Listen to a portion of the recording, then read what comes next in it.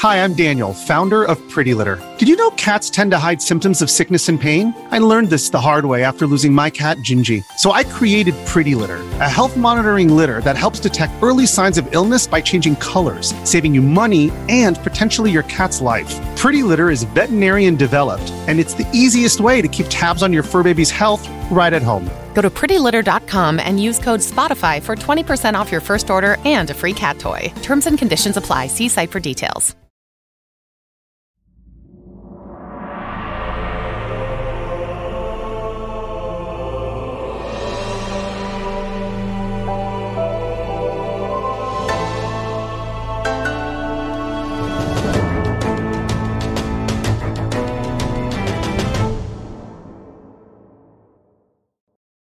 What is going on, everybody? Welcome back to another episode of the Kinda Funny Xcast, your home for all things Xbox here at Kinda Funny. Of course, I'm one of your hosts, Snowbike Mike, and today I am joined by my two favorite dudes here on planet Earth and in the gaming metaverse. My dude, Paris Lilly. We're here, we're live and in action. How are you feeling on this lovely Friday? Oh, I'm doing great. I have to admit, after we did the last episode and we drafted all our games and Stalker 2 got delayed to the end of the year, I almost had a heart attack. But other than that, I'm good. Paris, you are just cutting it by about 3 weeks there. So we're going to talk about that. I'm concerned. We'll talk about the Stalker 2 delay. But man, Paris, I was worried for you for a second there. I mean, we'll talk about it just a little bit right now. Do you fear that could go into 2023 and your pick Absolutely might give you a goose egg? Yeah, Absolutely. You've got no margin for error left now, right? That one delay kind of ate it all up. If anything, I'm expecting it to get delayed to 2023 at this point. Oh, no, Paris. All right, well, we will talk about our picks later on in the show. And yeah, you got a big one there, but you also picked up a game. So we'll talk about that in a little bit. My good friend Gary Whitta, one of your games from your picks, just got a nice reveal trailer with a date on that.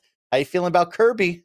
There's some excitement about it for sure. I've always felt good about it. I select, the core Nintendo titles never bet against them. I know Kirby, he's not Mario, he's not Zelda, but he's up there. He's one of the main, Nintendo family members.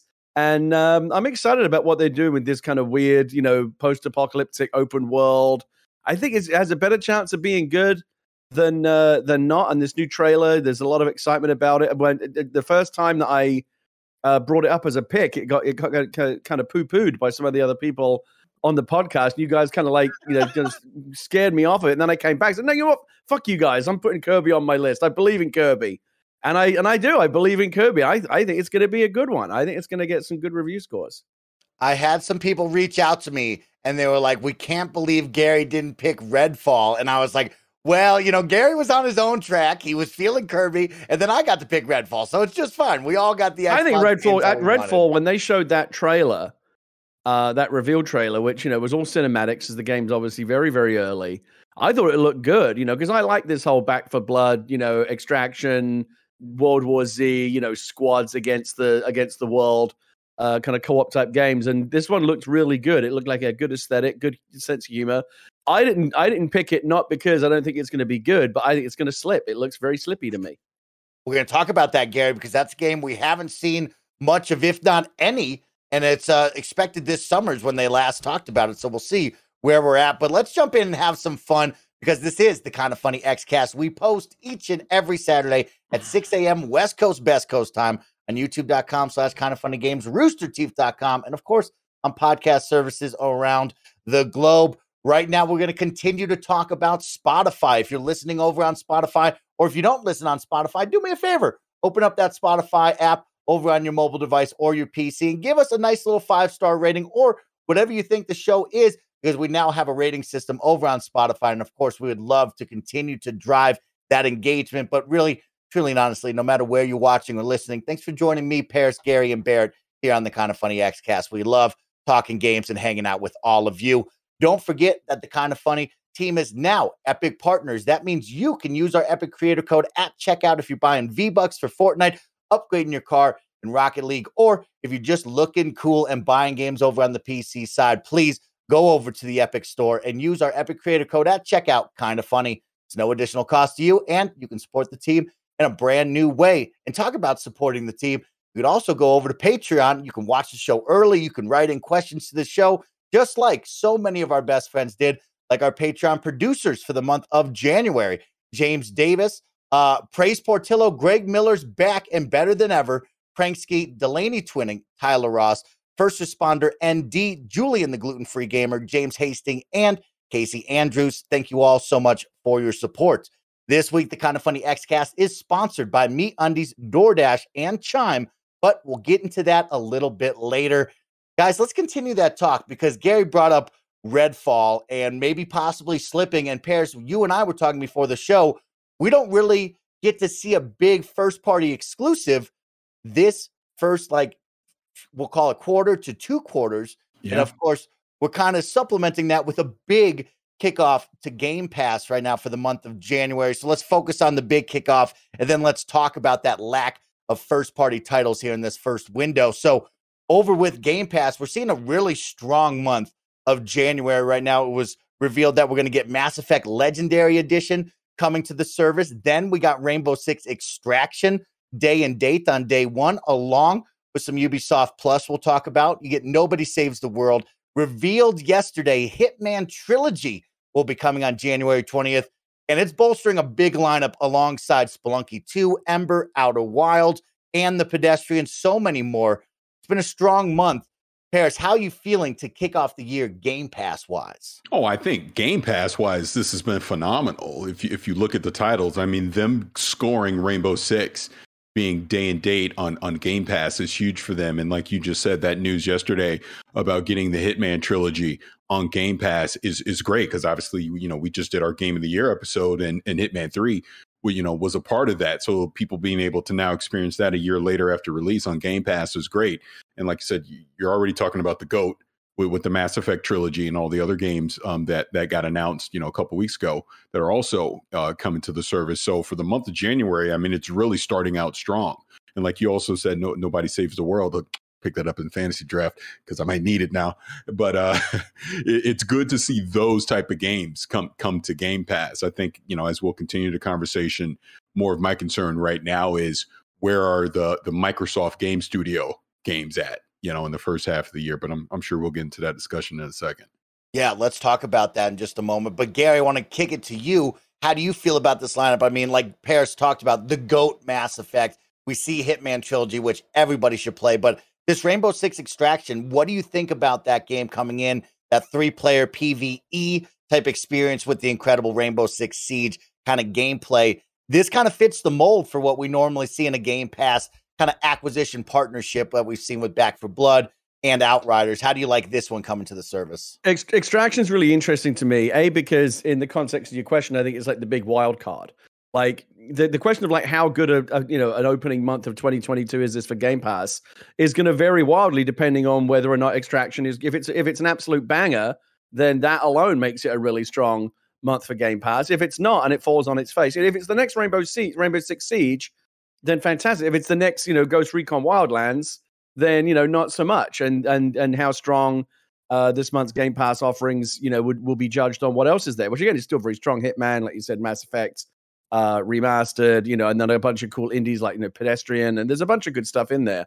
But for me, Extraction is the one that I've had my eye on for a while, even before they dropped it on Game Pass, which I was very glad to see because I was going to get it anyway. Now it's on Game Pass, and I know I'm going to get it. I don't have to drop any cash or anything. It's going to be that much easier for me. But ever since they first announced it, I said earlier when we were talking about Redfall, I really like these kind of PvE, horde type shooters. And I like the Rainbow Six vibe, the Tom Clancy brand. And, this is, it's like peanut butter and jelly for me. But I know it's weird. Ever since they started showing it, I'm not getting any kind of vibe from it in terms of like, is there expectation for it? Are people excited about it? I really want it to be good because the best case scenario is like you, me, and Paris all squad up and go play this game and have a blast doing it. I enjoyed Aliens Fireteam, Back 4 Blood was good. World War Z is really, really good. It's a very trendy game genre right now. This is obviously Ubisoft's way in to that, it's kind of big emerging, or I should say re-emerging. It's been around since Left 4 Dead type game genre. I really, really want it to be good, but I'm a little bit nervous because there's just very little, there doesn't seem to be a lot of chatter. Am I the only one who's excited for this game? But it looks good to me. I want it to be good. I don't know. What do you guys think?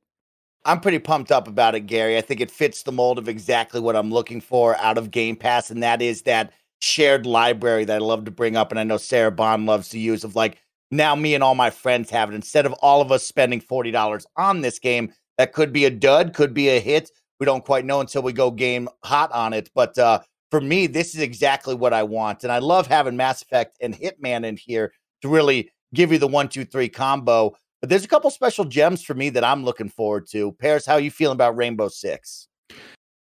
I'm not as excited as you two are with it. I can't put my finger on it. So this is kind of hard to explain. You know, I just have one of those feelings like I was in the mold of I want to kind of wait to see when it's out and to kind of see what the community is saying about it. I mean, I'm all for these cooperative experiences, so I'm pretty sure, especially now that it's on Game Pass, that I will definitely play it and try it out. But I was kind of on the fence of, do I want to go spend the $40 on this to play it?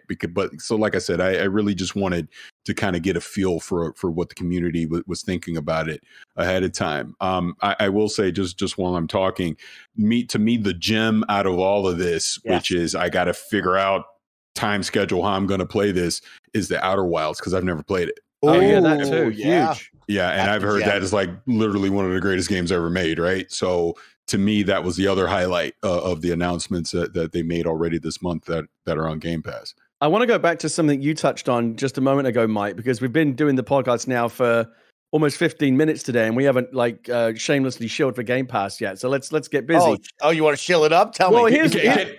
Can I say one thing real quick before we start the full on shilling? I read the comments when I knew I shouldn't read the comments, but I was curious what people thought about the last episode where we're doing all the picks, and one of them made me laugh. He was like, "I think this is the first episode where I didn't hear Game Pass uttered once." So. But I mean, you know, I know it's a joke and it's a meme, but like Game Pass and Xbox are synonymous now. It's like doing the Xcast and not saying Xbox, right? They're practically they go together. And Mike, you actually said something that was interesting because I've never thought about this. Even in all our comprehensive shilling of Game Pass, in all the episodes we've done, we've never really touched upon this aspect of it, but it was actually really interesting. We've talked about it as a great value, right? You get all these hundreds of games or whatever, you know, for like $10-15 a month. We've talked about it as a discovery engine. You know, you find and discover games you might not have ever, you know, tried if you had to drop money on them. The third thing is, and you just talked about this, is it's that much easier to squad up in multiplayer games with your buddies when it's on Game Pass. Because like when you buy a game a la carte, it's like, well, I want to play, but are my buddies buying it as well? I don't know. Maybe they're not going to get it. Maybe they don't want to give it a try. And if they had it, they would give it a try, but they don't want to drop $50 on it. I remember, Mike, you've done this where you've actually bought games for your friends because you want to get them into a squad up situation. He's done it with too you many times too. The nice thing about Game Pass, though, is again, if you and your buddies are all on Game Pass, which, you know, if you've all got 2 working brain cells, you're on Game Pass, you don't have to worry about that, right? You've all got the game. And, you know, Back 4 Blood was on Game Pass, so that made it easier to squad up. Rainbow Six Extraction now. Aliens Fireteam was on Game Pass. That makes it easier to squad up. And now Extraction. I actually think that you're much more likely to not just be able to sample the game, but sample it with your friends, you know, in a multiplayer environment, because all your Game Pass buddies can just jump in, you know, without having to make that, you know, commitment of, what if I drop the $60 on it and it sucks? So that's another really nice component of Game Pass.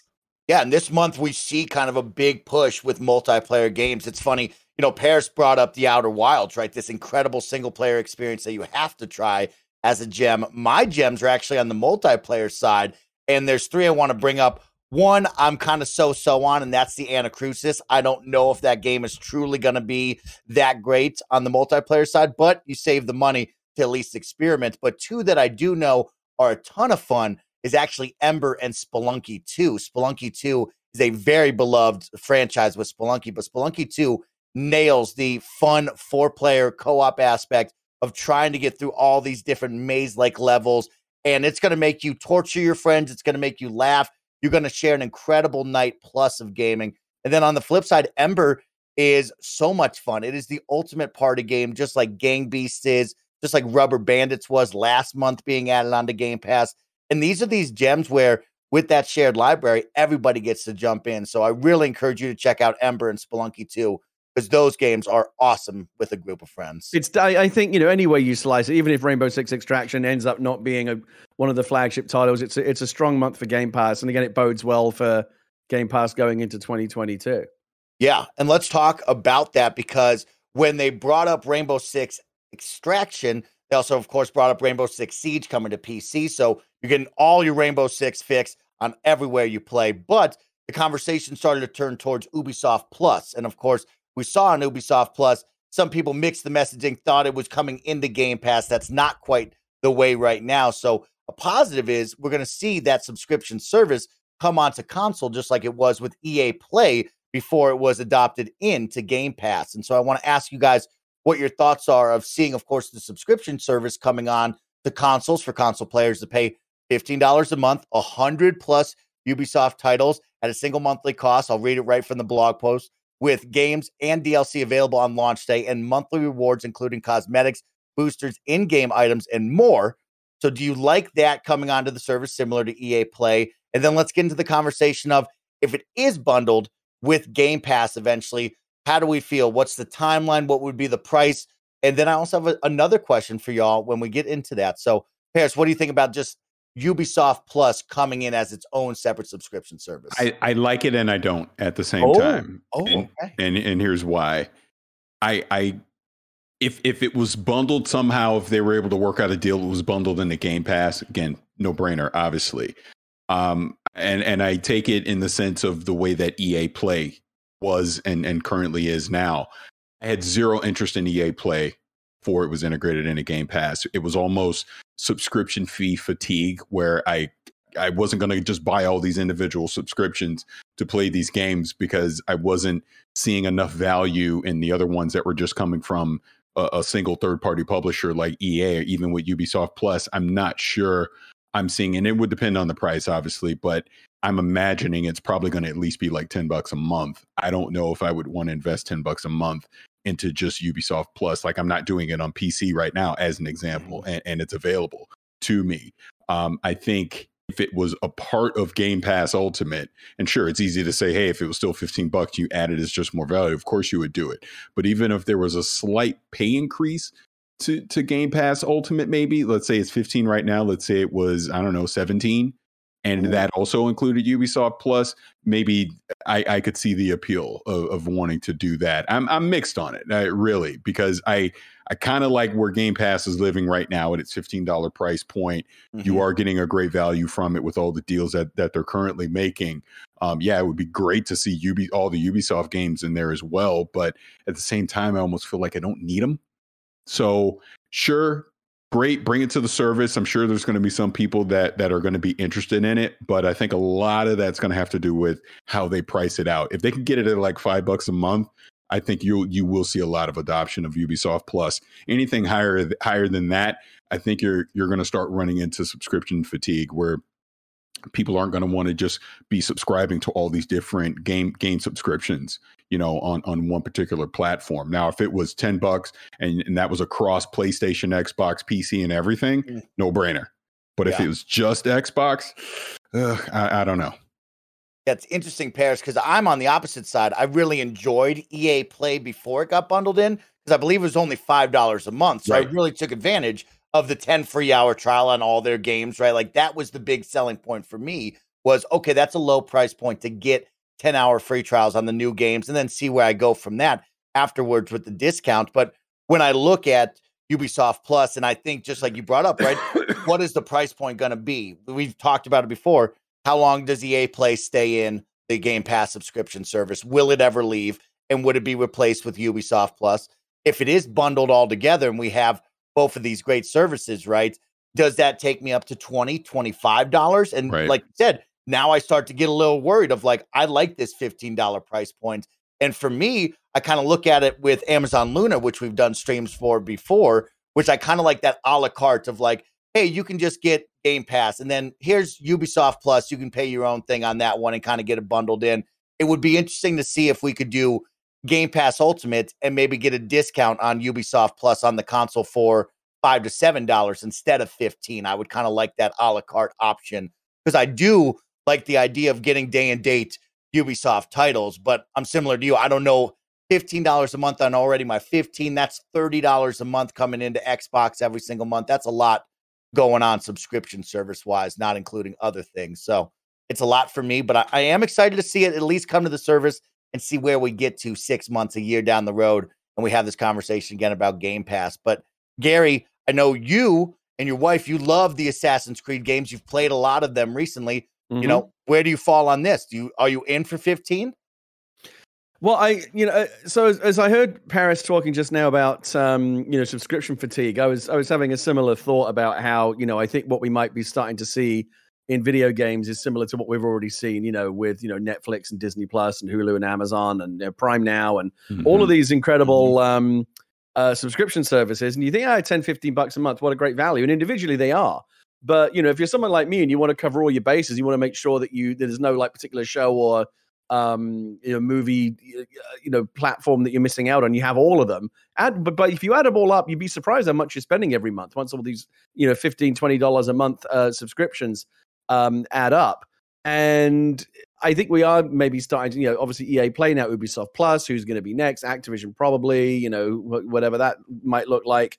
And so it's interesting. It's an attractive proposition for Xbox gamers because, we already live in this world where the majority of games that we play are on Game Pass. And the idea of buying games a la carte, 50, 60, $70 at a time almost feels kind of quaint and old fashioned to us now because wouldn't it just be on Game Pass? Like that already feels like the new normal. So ubiquitous Game Pass has become. And so while in theory and in concept, I love the idea of, what if you had that for all the Ubisoft games? What if you had that for all the Activision games? Then that's cool as well. But again, those subscriptions can very quickly start to add up, I think. And so I like the idea of, the more Game Pass can subsume and make my life simpler and the fewer subscriptions I have to manage and worry about paying every month, the better. So whether it's, Ubisoft Plus just gets folded into Game Pass Ultimate, or like you said, you get, Game Pass members get it for 50% off or whatever, I'm probably going to want these subscription services. And if there's a way for Game Pass to kind of bring them inside the fold with some kind of value-added proposition, then yeah, absolutely. Yeah, I could see them definitely giving us a Game Pass Ultimate rewards, right? Of like maybe 3 months half price on Ubisoft. Yeah, Plus you've already seen them do that with Disney Plus and stuff like that, right? Right here. Yeah, I think that's a great way. And like you said, Paris, like this is the testing bed. Let's see how many people attach themselves to it. Is it popular at this price point or does it need to be lowered? And then you have the negotiations of bringing in the Game Pass for sure. So I have another thing to bring up slightly on topic with this, slightly off, but it's just overall, like, again, we joke around that we chill for Game Pass on here all the time and how great it is. So really good friend of mine, I was actually having a phone call with him earlier, and the topic of Death's Door came up because, he heard our Game of the Year episode, and he was like, man, I really want to play it. He goes, but I'm holding out till it's on Game Pass. And that just made me think, here's a great game. Obviously, we've talked about it a lot, how great it is. It's not even a $60 game. It's a $20 game. And the mentality that he has, I've seen this sentiment from other people online as well, where they would rather just hold off and quote unquote hope that the game they really want to play comes to the Game Pass versus actually just buying it when it's available, with no promise that it's ever going to come to the service. I don't know if this is a good or a bad thing, but I think as time moves forward and we see these subscription services happen, because, obviously PlayStation is rumored to do something similar here pretty soon. That's going to be an interesting thing to see what happens with certain games, especially from the third parties, if people will continue to just buy them a la carte, buy them at full price, buy them when they go on sale, or we're going to see this game of cat and mouse where people are going to wait. Does it show up on the subscription service that I subscribe to? I'll wait and see. I'll take that gamble and hold off versus actually experiencing something, that's fun to play right now. So just a thought. Again, I don't know if this is a good or a bad thing, but that was just an interesting conversation I had earlier about Game Pass and how obviously this person really likes it, good friend of mine, but at the same time, he's like, screw paying full price for a game. I'll just get it on there. I think everybody has that friend. Everybody has that. I've had a lot of these similar thoughts myself. We've talked about it on the show before, I think, where Game Pass has become so ubiquitous that any new game that gets announced, like your first Xbox game, is the first thing you think is, "Ooh, what if it's going to be on Game Pass?" Right. And sometimes it's announced at launch, and sometimes not. I mean, look at Rainbow Six Extraction. That was announced ages ago. They just announced it for Game Pass like a month before it's going to drop. And so, like, right up until like release day, you're thinking, "Oh, but it could come to Game Pass." It could, and then when it doesn't, you're like, it's gotten to a point now where in the same way that for many of us buying physical media has started to feel kind of old-fashioned because we've all moved into the digital realm, is that buying games for $60, $70 a time, I think, is very quickly going to become, it's going to start to feel antiquated as well, but as these services become more ubiquitous. And it's not just a Game Pass issue, it's Game Pass right now, but Sony clearly is coming into the fold with this Spartacus, whatever their Game Pass clone is going to be called. And that's going to cover, 2 of the 3 major console platforms. It's only a matter of time before, maybe Epic or Valve or someone gets in, with some kind of service that offers something similar on the PC side. Game Pass Ultimate obviously already covers a lot of stuff on the PC side. I do think we are moving towards a future where the majority of games that we play are coming to us via a Game Pass or a Spartacus type service. And what does that mean for the old-fashioned business model of, again, $60, $70 a time? And, because that's obviously locked into physical media as well. You can only buy you have to buy physical media game. You buy one copy of it and you own it. So I think the next couple of years are going to be really, really interesting. I think we're going to see a very fast evolution towards these kind of services as more and more people wait. 6 months, a year from now, there's going to be all these kind of Sony fanboys who are like, now they're Spartacus fanboys, right? Whatever it is we're feeling now with Game Pass, right. The Sony people are going to be getting, oh my God, like where has this been all my life? And the only question is how much of the physical game media and a la carte game media purchasing world is going to be left. Will there still be a vibrant business model for that, or will it just be kind of a handful of holdouts and everyone's already jumped ship to the big subscription services?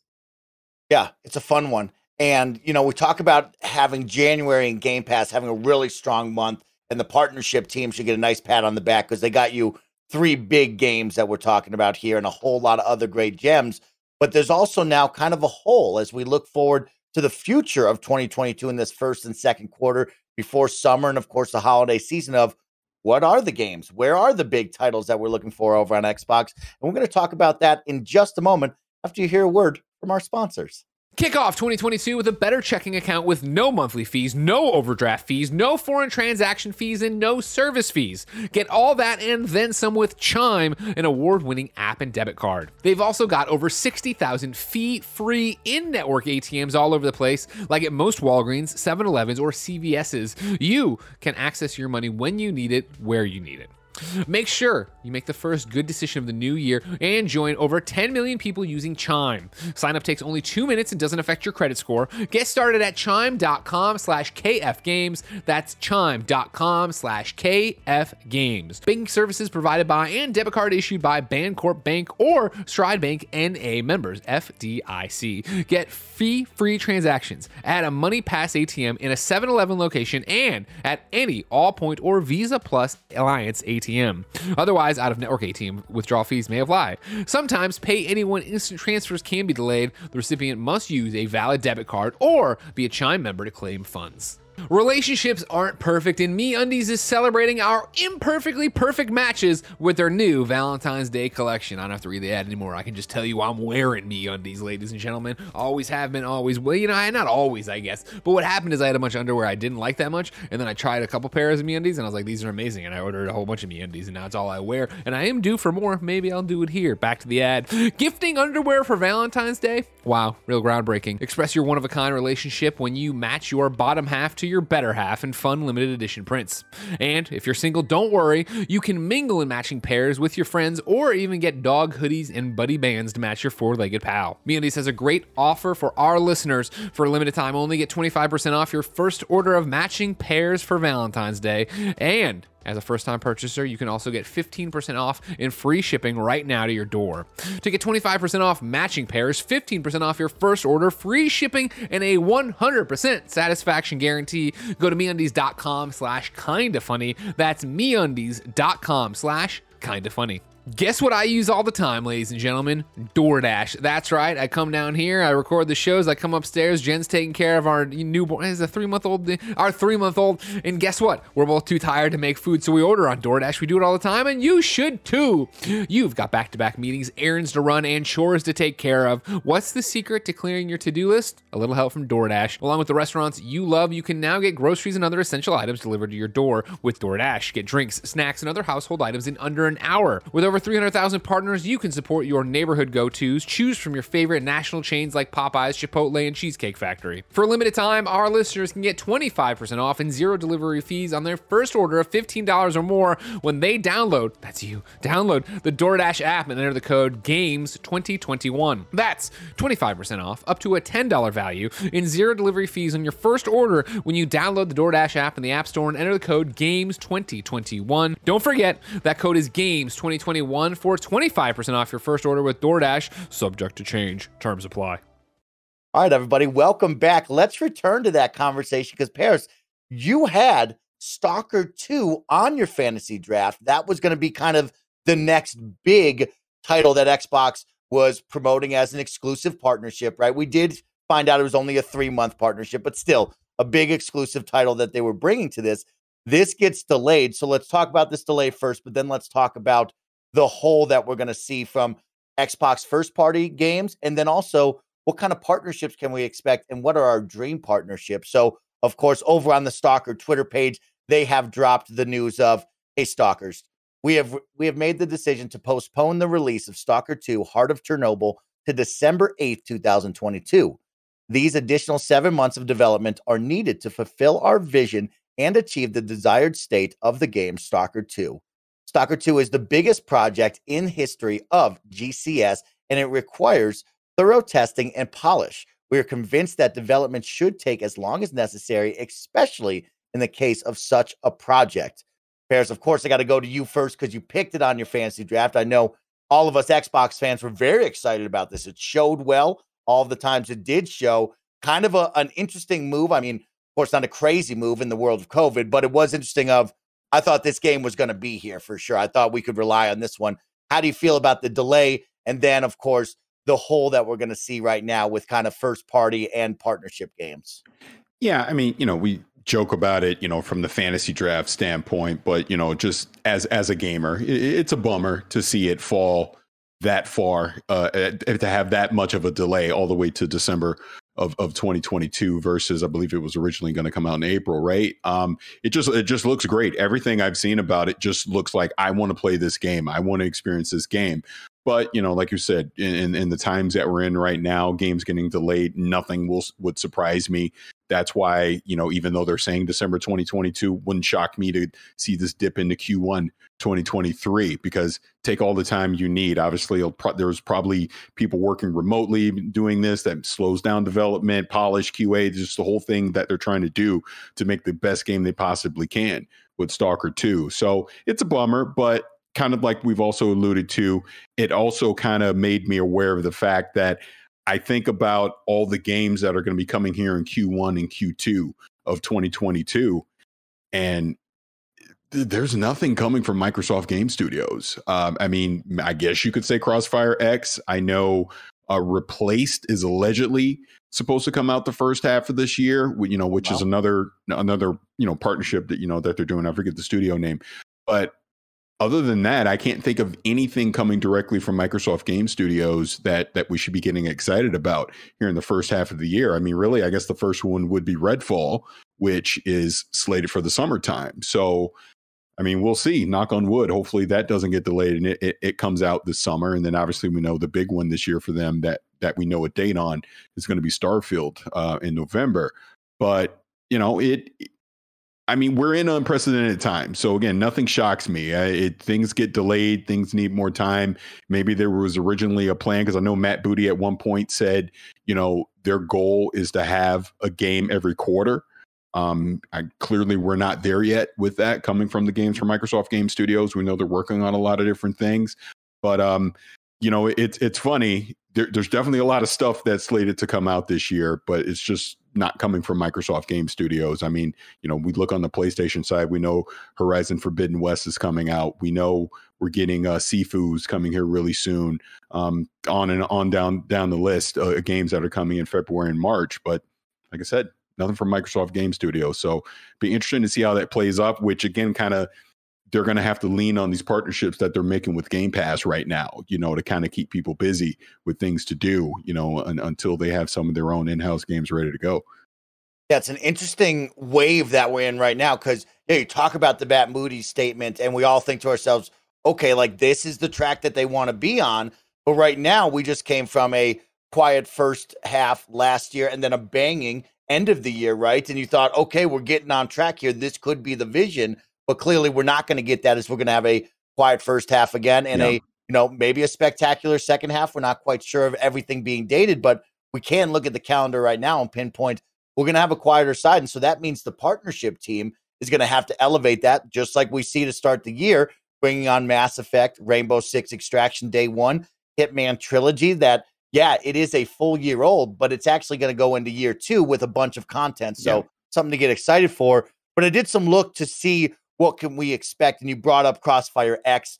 That's coming in February, along with Total War Warhammer 3 to the PC Game Pass side. So you do have some kind of like semi-big partnerships here that will bring some games. I'm not convinced on Crossfire X at all. I know everybody was pumped up on Remedy and the campaign, but I'll bring it up again. That multiplayer we played with that test time when they brought it up to Xbox was not fun, was not enjoyable. And so it will be interesting to see how that's received in early February.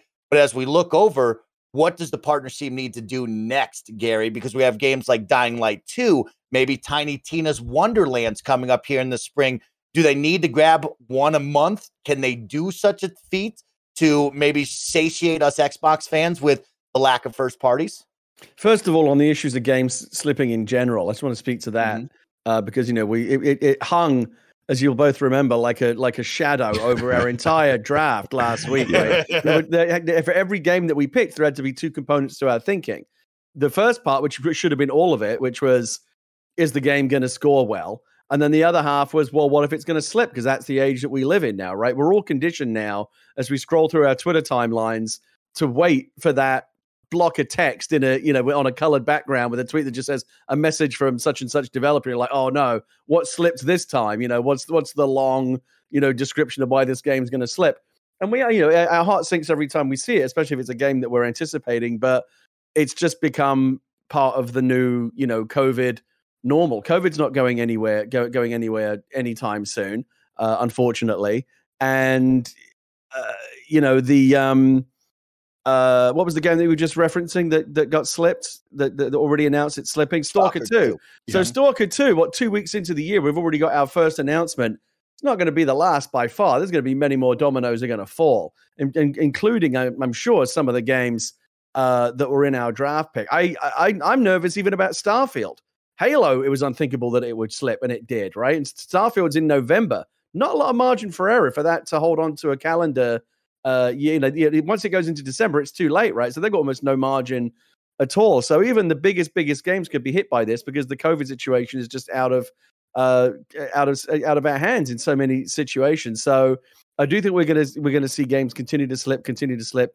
Thankfully, I think the attitude among a lot of gamers now is, rather than go, why is this game slipping? We understand it now, right? And we've seen so many, again, Cyberpunk and so many others that have come out and illustrated why games should wait for whatever reason. They should wait until they're ready. When someone tells us that a game is slipping, and again, we're going to see many more of these. Thankfully, now the general kind of sentiment from the public at large, gamers at large, is, well, that sucks, but do what you got to do. We'd rather you get it right than hit an arbitrary date, and then we've got to deal with patches and broken launches and stuff like that. So it's not great, but it is what it is.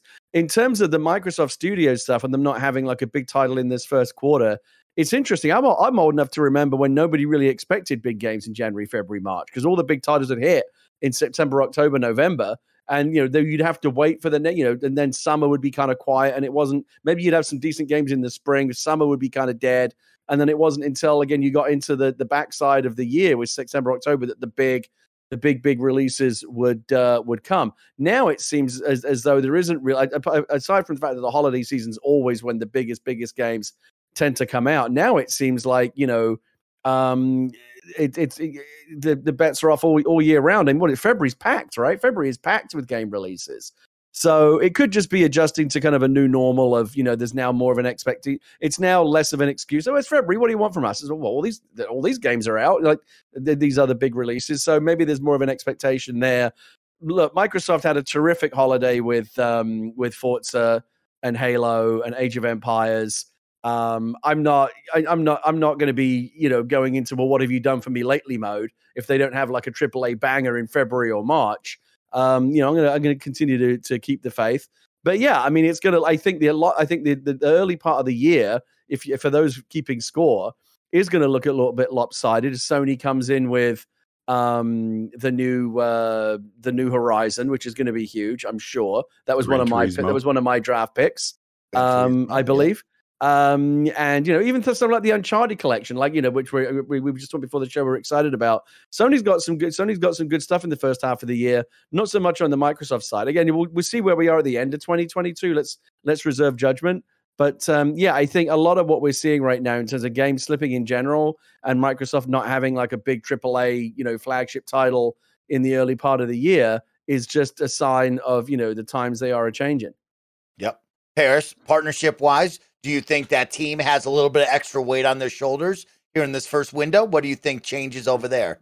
Yeah, I mean, I would think so. I would think you would want to keep this momentum going because obviously we see they're getting off to a great start in January. You wouldn't want it to just go completely radio silent as we go into February, March, and April, right? Where they're not continuing this momentum of at least having kind of a few big, third-party partnership games that they're able to bring in. I mean, you already named a few that have the potential, obviously, of joining the service.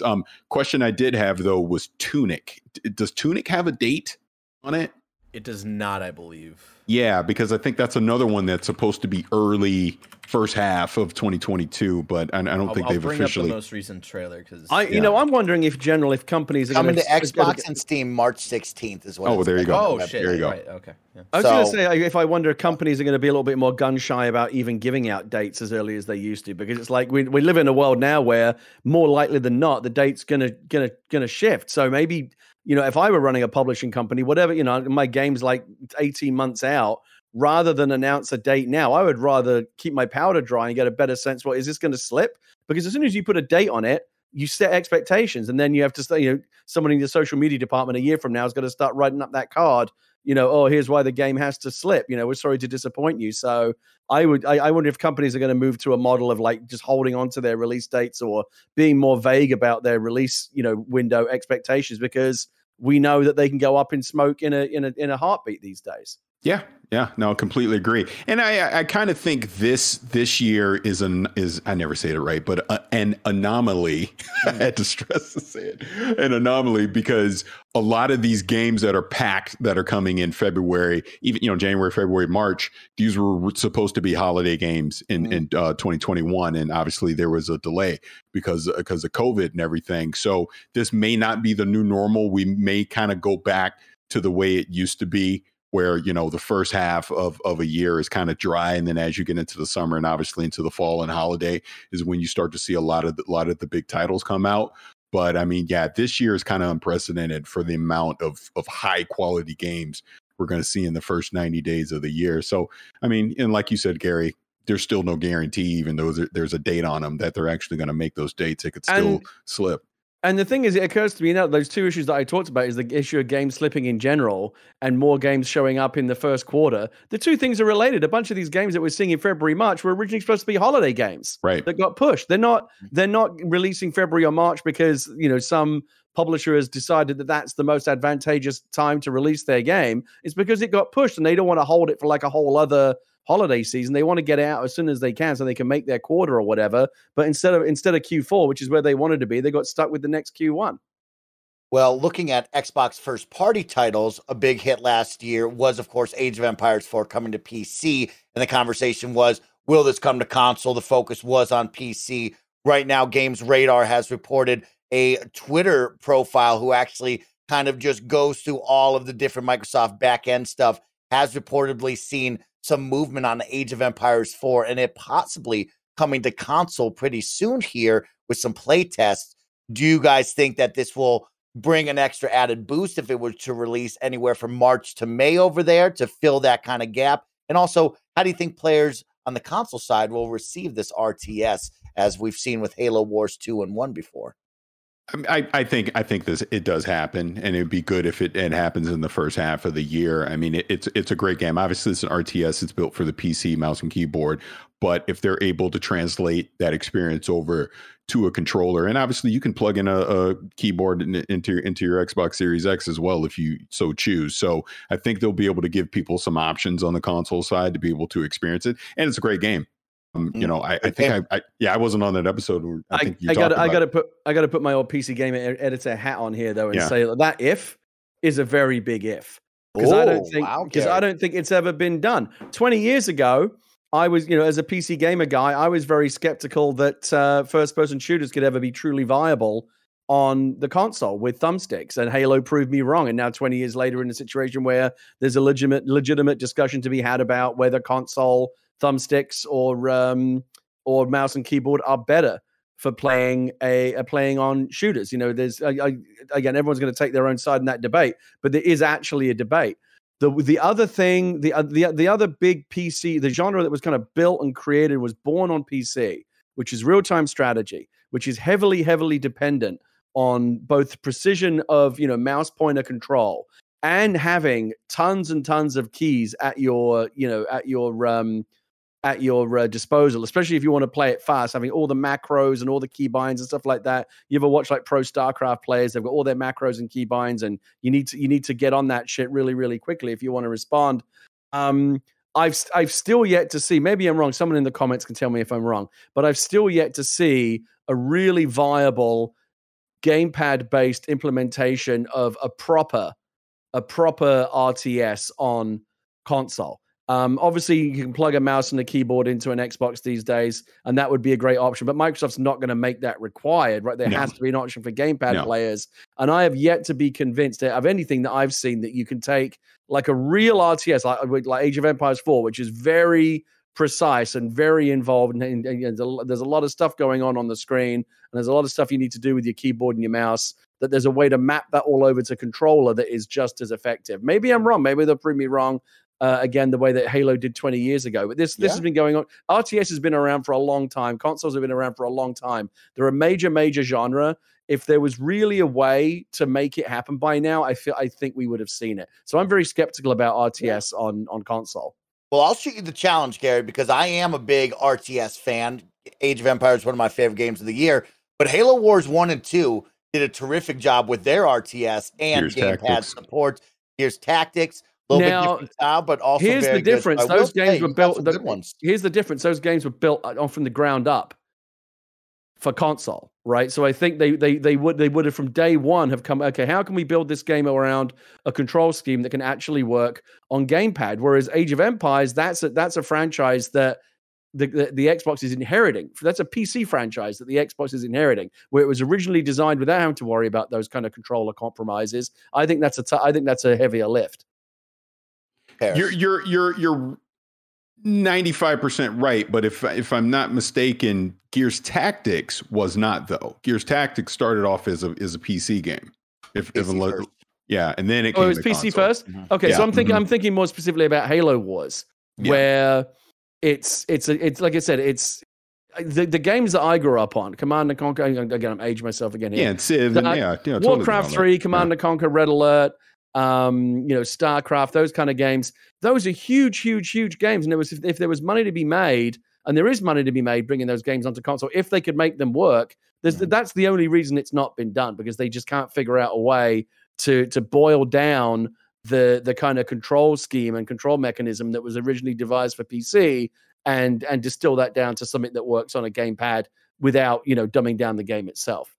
Yeah, Gary, you're right on the controls, Gary, and I think that's their biggest task is can they get it working truly with a controller? But I think in the long run, not only will it bolster that 2022 window if they could make it happen sooner than later, let's say, but on the flip side, I think it only helps Age of Empires 4, right? This gives that longevity. I'm having a tough time finding friends who will play it on the PC with me. I would love for it to be on console with cross-play and all of us be able to jump in. I think it increases the legs of this game and really maybe brings new fans to the Age of Empires world, right? If you bring that onto console, it's on Game Pass, people can give it a try.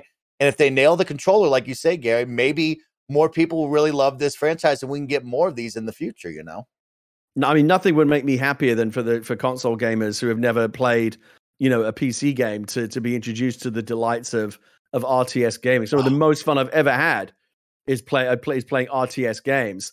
To me, it's one of the last great kind of Uncharted frontiers is bringing that kind of gameplay to a gamepad. Well, let's keep it moving right now. We have a really fun one from Phil Spencer. Had a big interview over with the New York Times. Kara Swisher interviewing him under what they titled "To Understand the Metaverse, Look to Video Games." And there was a lot of great questions, a great read through right there if you get the chance to jump over there and check it out. But I grabbed a couple that, of course, I want to talk with all of you about. The first one, of course, is console sales and how well is Xbox doing. Questioned about the pandemic being an accelerant of sorts and how it affects business and console sales. Phil responded with, quote, "Supply is actually as big as it's ever been. It's that the demand is exceeding the supply for all of us. At this point, we've sold more of this generation of Xboxes, which is the Xbox Series X and S, than we had any previous version of Xboxes. So it's our job to get the supply there to meet the demand." Gary, can you believe that statement in the world that we've lived in with the chip shortages and COVID? I mean, this being the highest selling console so far of the generation. Do you believe that? First of all, since you mentioned the title of the article, I've just got to say, it's just another reason to fucking hate Mark Zuckerberg, isn't it? Like he fucked. We were so excited about before he decided everyone was going to call it the metaverse. I think we were all cautiously optimistic about VR and immersive gaming. Right? I'm a big believer in VR ever since the original Oculus Rift first came out and really showed that it could be possible. And yeah, it's not there yet, but when VR experiences are good, they can be really, really good. And I think in a couple more generations of technology, the potential is just absolutely amazing. We all want to get to that Ready Player One holodeck type future. And I think one day we'll get to something at least approaching. I don't know if we all want that, but I want it, Barrett. So I didn't mean to speak for you, but I personally want it. I want that. I want to go live in a virtual reality where I can be like a rock star or like Buzz Lightyear or whatever, and actually feel like I'm there. Whatever that Black Mirror. You remember that Black Mirror Star Trek episode where you were like really on the bridge of the starship, and you felt like you were really living in that world. Like that would be. I would want to at least try that. And I feel like we've been trying to get slowly, whether or not we'll get there in a lifetime, I don't know, but we are trying to get there, and we'll get to something like it.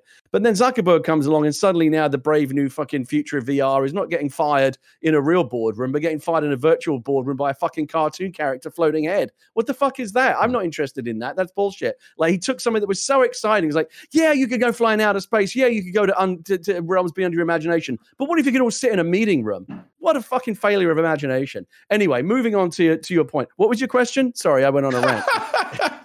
You are the best, Gary. I freaking love you. We're talking about, at this point, Xbox has sold more consoles this generation of Xboxes.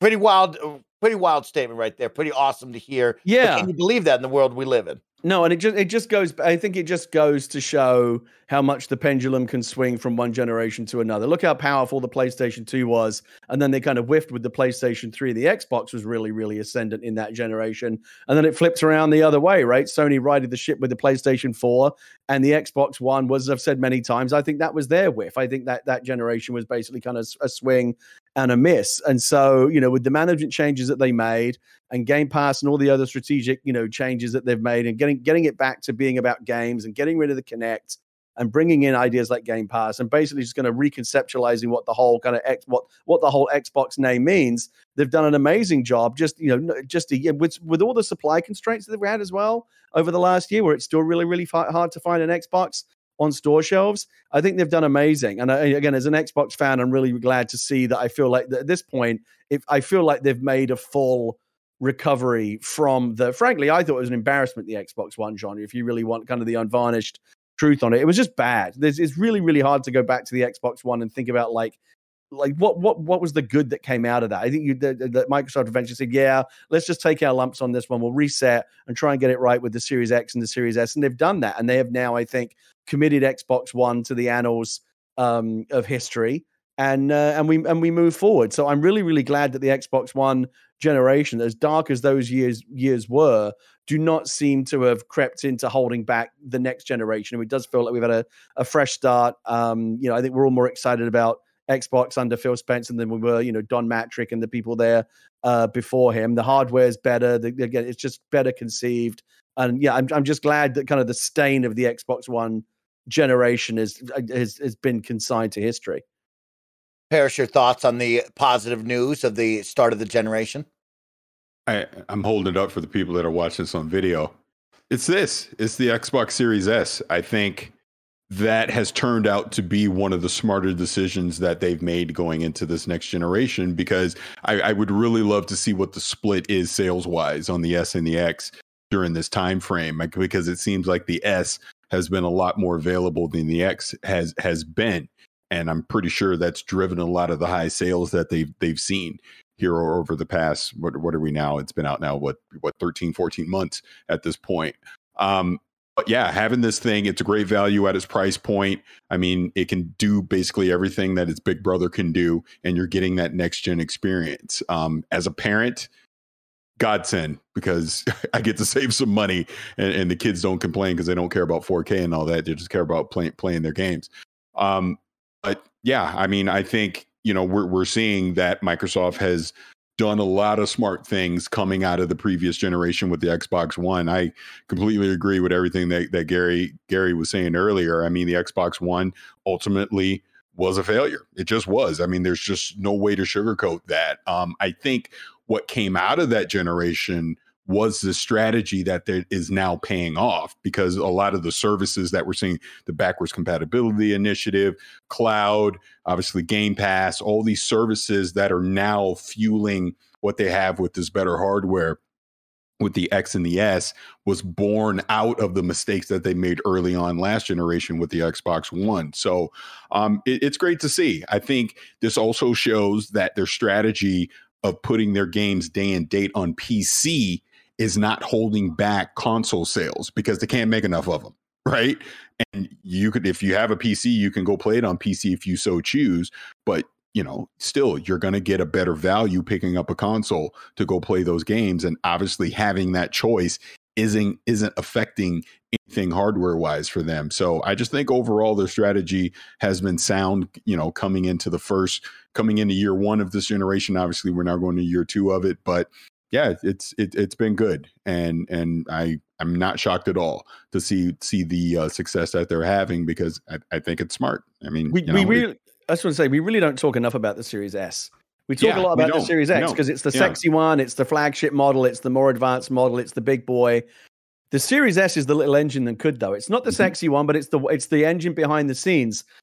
Obviously, Microsoft does not break down its Series X versus Series S sales numbers, but I bet you if they did publish them, I'd be willing to bet a lot of money on this. The Series S would be far outselling the Series X, because it is, as I said the other day, it's the best console for most people. For the average gamer, it's for $299 for what it does. I watch a lot of these Digital Foundry videos where they do the tech comparisons, and I'll have the Series X and the Series S version running side by side in a split screen. I can barely tell the difference. Unless you care a lot about 4K, and even if you do, it's really not making a lot of difference. There's a massive difference. The difference between $299 and $499 for a lot of people is very, very significant. And they're looking at what's out again, but there's really not that big a difference between the two boxes. And I think it's kind of a self-fulfilling prophecy that Microsoft knows that. They're obviously only able to kind of manufacture and put so many units into the channel right now. They know there's a greater demand for the Series S, so that my guess is that that's where they're prioritizing their manufacturing, and that's why it's been a little bit easier to find Series S's on the shelf than it has been the Series X. I think Microsoft right now is prioritizing getting Series S's into the channel, and that's the box that most people seem to want. There's always going to be a high end of game. I've got to have the 4K, got to have 120 frames, got to have this, got to have that. They want to have like the sexiest Series X box, the early adopters and the guys, with infinite disposable income. But for the vast majority of the mass market, what Microsoft's primarily interested in, Series S is the sweet spot. Yeah, I love the approach heading into the generation. Great to see some good numbers there. And like I said, this interview had a lot going on. There is one I do want to touch on, because Pears, you took to Twitter to have a conversation about this. And the question was about internet trolls and, of course, Microsoft's and Xbox's approach to internet safety and safety features, and what we see on kind of the duality of gaming communities and, of course, also the internet on social media. And Phil, had a pretty interesting one here, kind of posed a question. And I want to know what your two thoughts on that was. So Phil kind of talked about this and he says, that's right. Something I would love us to be able to do, this is a hard one as an industry, is when somebody gets banned on one of our networks, is there a way for us to ban them across other networks? Or at least as a player, for me to be able to bring my banned users list, because I can always block people from my play, and I'd love to be able to bring them to other networks where I play. So this is the group of people that I choose not to play with, because I don't want to have to recreate that in every platform that I play video games on. Paris, where do you feel about that, kind of the blanket ban, we'll call that? Do you like that as that, or could you see maybe a list following you to and from different consoles and ecosystems? So this is one I've been pretty passionate about for a while. And I've talked about this before. I've even had the great opportunity to talk to a few different publishers about different options on what to be able to do about basically online safety. And this isn't for me. I'm a big boy. Say whatever you want to me. It's more about my kids that I'm so passionate about this, because I want them to be able to play online and have a great experience and not get harassed. And obviously we've seen online all the sexism and the racism and the bullying and the harassment that happens, and it's just complete chaos and nonsense. So yeah, I was glad to see Phil talk about that openly. But the solution is it's not simple. It's going to be hard to implement, but the solution is all these major publishers, they need to unite. They need to unify, as far as, if I'm just going to curse on here, but if you're an asshole on Xbox Live, then you don't get to be an asshole on PlayStation Network. If you're an asshole on Steam, you don't get to be an asshole on Epic. You're done. You're done for whatever period of time that you get banned on one service, because you're not going to be an asshole on Xbox Live and go be an angel on another one. No, you're going to carry that toxic nature, that racist, sexist, harassing, bullying nature wherever you go in your online gaming thing. My approach on it's been simple, and I know people got grumpy with me on social media. Gaming online is a privilege, not a right. It's just not. You shouldn't be able to go on there and harass people and do whatever you want with zero consequence. And if the consequence is you get banned on Xbox Live, that should follow you wherever your online presence goes. And I understand there's privacy and other things that go into this. I understand that there's mistakes that do potentially happen with people getting banned for things that they didn't do, but that percentage is so flippin' tiny compared to the large amount of people that create this toxic nature online. So yeah, I'm glad Phil's talking about it. I hope there's actual action happening behind the scenes, with privacy, trust, and safety, across these various publishers to figure out a universal solution. It has to happen. It does. I can't trust my kids untethered being online gaming. I have to make sure that if they are gaming, I know who they're gaming with. I make sure it's in a safe place or in a private party, whatever the case may be, because there's just too many assholes online that love to do the things that they do and harass people and say all these crazy racist, toxic things, to people, because there's zero consequence to it. And I got banned on PlayStation Network. Whoop-de-doo. I'll go make an account and jump on Xbox Live and keep doing the same thing. So look, we don't need to turn this into the network technical show, but there are things that can happen to enforce this. Just is going to take everyone getting on board and agreeing on a universal approach to do it. And once there are actual consequences to these things, I guarantee you will stop seeing so many people being toxic online. Because if you take that thing away from them, they're going to think twice before they do it. 100%. I love that approach, Paris. And you said it so well. I like all of that. Gary, anything to add? Yeah, we move on. I know you've dealt with some internet trolls. I have a couple of thoughts on this, but it is something I feel very strongly about. First of all, I'm a big advocate of cross play and cross progression. Yep. Add to that cross ban. How amazing would that be? The problem with it is, how do you implement that? Like, it's a lovely idea, but like, how do you actually make that work? There's no way of knowing that fucking Dongmaster 420 on Xbox Live is the same as Cock Wrangler 69 on PlayStation Network. How do I know that's the same guy? I can opt into that, like through my Discord. I can connect my Xbox Live and my Steam and my PSN and my Battle.net, and I can connect it all together for things like crossplay. And there are ways to do that, but like I choose to opt into that because that's of a benefit to me. If I'm a troll and it's a benefit to me to actually be separate entities on all these different platforms, it's a wonderful idea that I don't even begin to know what the solution is to implement that. Maybe I'd love for us to figure out a way. Maybe if Microsoft and Sony and Nintendo and all the big companies could come together and figure out a way to like make that kind of like you have to agree to integrate all your accounts or whatever. But it's a pipe dream. I don't think it's going to happen anytime soon. But we'd all be living in a better world if it was. The other thing I just want to make reference real quickly is I noticed that one of the main headlines that came out of Phil's interview with the New York Times this past week, and this unfortunately again is a sign of the times that we live in and the media's preference to inflame rather than inform, and come up with the most clickbaity, outrageous, anger fueling headline possible, was Phil Spencer says Xbox is not a free speech platform, as though that is somehow controversial or a provocative thing to say. Of course it's not. I said this on Greg's show the other day. The only entity, at least in the United States, that has any obligation to protect or provide for or allow free speech is the US government. No, private platforms don't have the obligation to do that. What muddies the waters is, again, you see companies like Facebook that will say, well, we don't want to moderate anything because we have an obligation to free speech. No, they don't. It's because they're too cowardly to put their foot down on people. And that's why Facebook is running rampant with, hate speech and COVID misinformation, because they won't because they're going, oh, free speech. You have no obligation. Facebook has no obligation to provide free speech, and nor does Xbox. They need to protect their users. If Xbox hid behind the same kind of free speech, platitudes that Facebook did, trolls would be running rampant on Xbox. You have to be able to put the hammer down on these people. There's no obligation for them to provide free speech. I don't know why in any way that was picked up as a headline or perceived as a controversial statement. Both of my gaming dads have spoke, and I love when you guys bring the realness on this. Let's say goodbye, though, to a beloved thing, and that is Halo on the Xbox 360. That's right, the end of an era.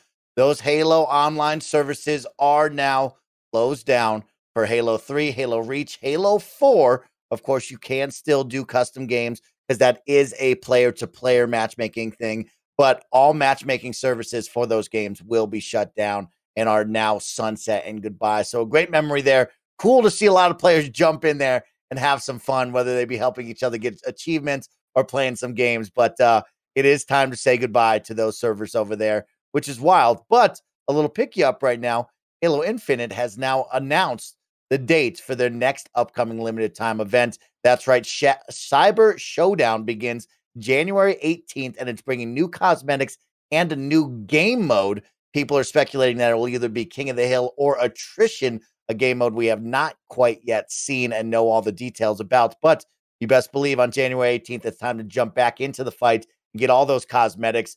Paris, I want to circle back because we had the winter break, and that was Winter Contingency, and a little bit different than what we saw with the Samurai event. This one was you got to play one game a day to earn the line of cosmetics instead of do challenges and earn the XP to get up to that challenge level, we'll call it. What did you think of that? And what do you think we can expect from Cyber Showdown? I mean, I think it was a good step in the right direction for kind of fixing the progression issues and obviously getting the rewards from these various events.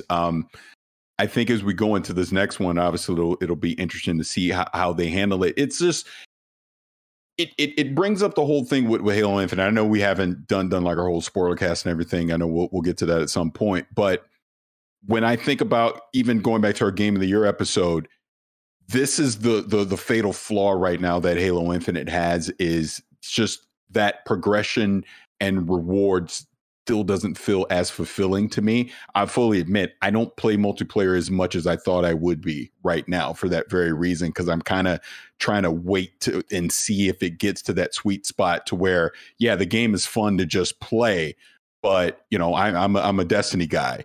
I need that carrot that I'm chasing, that it feels like I'm feeling rewarded for my efforts, right? And right now, I don't necessarily get that from Halo Infinite. I'm glad to see that they're starting to ramp up these events. I'm glad that we're starting to see more modes come in because that is needed. I'm also having patience with this as well. But, I see the sentiment out there in the community. I see what people are talking about. Some people are just way over the top extreme with it, but some people are being reasonable about it too. They're saying that, hey, Halo Infinite multiplayer is fun as hell to play. I just don't think Halo Infinite multiplayer values my time when it comes to rewarding me as of yet. It's starting to get there, but it's not there yet. Like that take there, Paris. I'm still firmly of the game is incredible. Multiplayer is so much fun, but I feel like it is content light. And I will continue to beat the drum of I need more maps. It is time for more maps. And I don't know if I can wait patiently until May for season 2 to think that might be the first time to get more maps. I think somewhere in February or March, we might need to see a anniversary pack of old maps that were just brought into the game. But I'm going to need something map-wise here for me, because whenever I play it, I enjoy it to all heck. It's a blast. But I do feel like I've played the same maps over and over again. And it's wild to say that because it's only been out for really 2 months, I know. But still to this time, it's like, man, kind of content light, in my opinion, over here. But it is fun. Let's end the show with talking with some of our best friends out there. It's awesome that people write in and get involved in the show. And of course, it's a brand new year. We just got done with the holiday season, which means a bunch of kind of funny best friends have picked up an Xbox for the first time. They're jumping into the ecosystem. And so we're going to kick off the year with a fun, easy one for you two to answer right here, because Mr. Nice Guy Rye and our good friend over here, Cooper, want to know, hey, I just got an Xbox and I just jumped into the Xbox ecosystem. Thank you for everything you guys do. But my question is, other than Halo, which Xbox exclusive game should be the first that I play? So Paris and Gary, I'll let you think on it for just a second, and I'm going to come to you and ask you, what are some of the exclusive games everybody should be jumping into with the brand new box to see all the bells and whistles that Xbox can bring? So Paris, you got a big smile. I'll kick it over to you first. What should they jump into? I'm gonna say Psychonauts 2. Oh, good call. Go play that, and then I would back that up with Forza Horizon 5. See, my thought process, Paris, because I was also thinking the same thing. They might have already played it on some of the other systems, though. I'm trying to think of like exclusive, like exclusive. Oh, well, then I would definitely say Forza Horizon 5. I would say Forza Horizon 5. I would actually back that up and tell people to go check out Gears 5 as well. Obviously, like Hive Busters, that DLC was great, but even the campaign itself was a lot of fun. Again, jump into the Master Chief Collection. I don't know if this is a person brand new coming into the Xbox ecosystem or they're just getting one of the new systems. But I mean, there's definitely, if you go back into the Xbox One era, there's definitely some gems in there that they could go check out. But yeah, my first thought, if we're talking the brand new exclusive things that have just come out, Forza Horizon 5 would be at the top of that list, and then obviously Halo Infinite, Psychonauts 2. But yeah, if you haven't played Psychonauts, play both of them. They're great. Great picks right there. Gary Whitta, what are you pointing people towards? It's hard to know, isn't it? From what that question has said, like, I don't have enough information. Like, again, it'd be easy to say Forza Horizon 5, but maybe this person doesn't like driving games all that much. It's like I would my question would be, well, what kind of games do you like? And then I'll narrow it down for you. I mean, even if you don't like driving games, Forza Horizon 5 is probably the best technical showcase for the, other than Matrix Awakens, is probably the best technical showcase out there for the Series X right now. And again, the nice thing about Game Pass is download it, see if you like it. If you don't like it, uninstall it and get the next thing. If I have to come up with like a catch-all answer, I'm going to go back to my prior, my old standby, my game of the year for 2021, and it's a console exclusive and it's on Game Pass. I got to go with The Artful Escape. I was going there. No one kind of game is for everyone. But every now and again, a game comes along that it just kind of rocks me to my core. It was such a piece of art. I haven't felt this way about a game since I played Journey, which is the last time a game kind of really, really moved me. And I would just say, give it a try. If you don't like it, fair enough, but you have no soul. If that game doesn't move you, that's like a Voight-Kampff test for if like you're a real human being or something. Like it's such a beautiful, beautiful game. The Artful Escape. I like that. Both of you, very good. And I will echo Paris, and I will say, please go play Gears of War Hive Busters. It's an awesome experience. It will take you a night, maybe two, if you want to piece it out. But then I will continue that with, please play both of the Ori games. I think they're beautiful. Yes, I was going to bring that up. Yes, they're incredible. If you want to go back to a banger from the Xbox One generation, go check out Sunset Overdrive. It's on Xbox with backwards compatibility. You got to play that. And I will end it with another game that, is really, really incredible and will push the hardware, Gears 5. Go check out Gears 5. Have a great time with that series and that game. But those are my recommendations. I will end it with our producer on the ones and twos. Barrett, your final picks to recommend for new Xbox players. Because you've been in their shoes before. Yeah, I've been kind of similar where I got the Series S sometime last year, first time in the Xbox ecosystem in a very long time. I would say Rare Replay. I'm still surprised that they have not done anything to like really bring that to other places. Like I think it's such a great collection of just like games throughout Rare's history that I think are absolutely worth checking out. But yeah, you kind of like I was gonna shout out Sunset. I haven't played it myself, but I would have shouted out Ori because I know people love Ori. But yeah, that's what I got for you. But yeah, just play Psychonauts 2. What are you doing? I love that. Well, if I could throw one more in there, please, and I know you can go play it on PlayStation, I believe on Switch as well. But Minecraft Dungeons. Oh, great game too. Oh yeah, fantastic. That's a fantastic game. Good call right there. Well, there's some great games for you to jump in if you're a first-time Xbox user. Of course, we want to give a big thank you to everybody tuning in today, whether you're watching or listening. Thank you for your time. Thanks for sharing the love of games and for talking Xbox with all of us. If you would like to write in, don't forget that if you subscribe over on the Patreon tiers, you can write in with questions, comments, concerns to us anytime throughout the year, and we'll talk about it here on the show. But with that, this is the end of the episode. So go out there, have a wonderful weekend, play a bunch of games. And on behalf of Paris Lily, Gary Whitta, and my guy, Barrett Courtney, we'll see you next week. Peace, everybody.